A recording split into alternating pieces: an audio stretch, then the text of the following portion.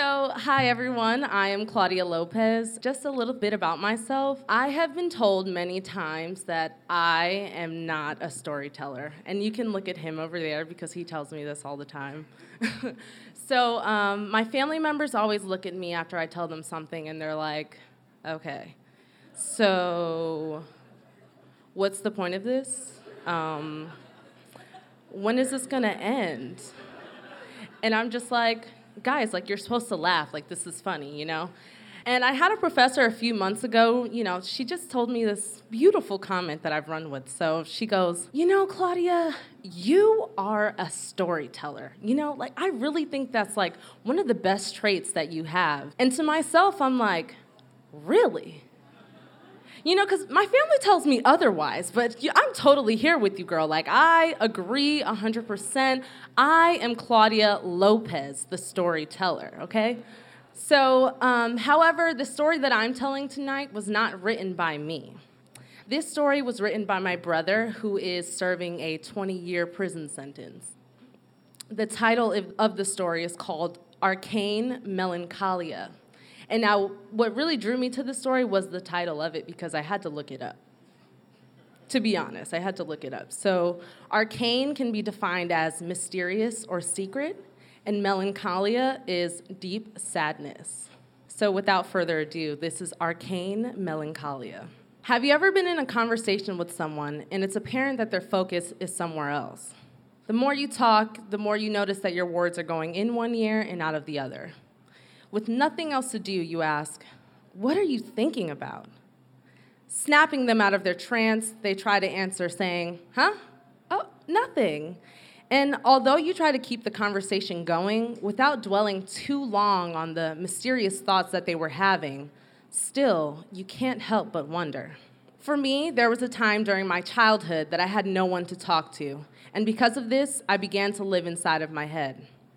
As a child, my thoughts were like any other normal kid: candy, cake, and ice cream. But as I grew up, I became more of a hermit.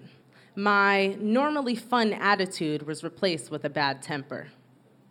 I used to go out and look for friends to try and hang out with as long as possible, but then I stopped. I didn't want to hang out as much anymore, and my discomforting emotions began to last longer, for days at a time. It wasn't until junior high school that I began experimenting with drugs. The more I used, the better I felt. The better I felt, the more I used. Talking almost became a foreign language to me. Yeah, no, maybe, were words that I used commonly. The more I lived in my head, the more I began to disconnect from society. The highs were euphoric, and for me, the crash was even more pleasurable. My mind became a cocoon, and my thoughts were the caterpillar, except this caterpillar wasn't morphing into a beautiful winged specimen that captivated people with its beauty. Instead, this butterfly was acidic, scornful, and depraved. Anything this butterfly landed on, it ruined. Like acid melts anything it comes in contact with, my dark thoughts burned all of my pureness. I became acidulous, a winged creature destructive in its flight, but more damaging to myself than anyone else. I found myself getting high just to come down. The world was against me, and this was my protection. But from who? Me, really. It took years, but I began to figure out what was happening in my head. I was depressed. I was suffering from depression, and no one knew it but me. I really didn't understand what I was going through. One day, I began to reflect on what was happening and examined my daily activities.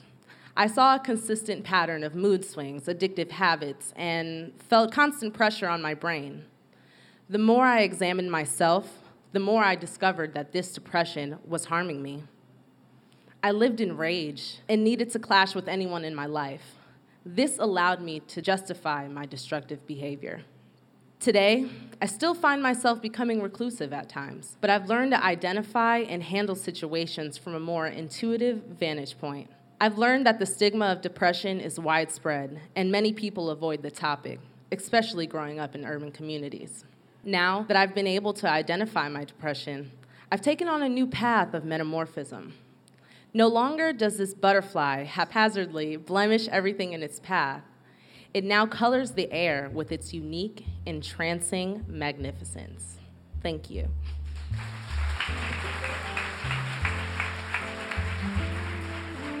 Thank you, Claudia, for sharing that.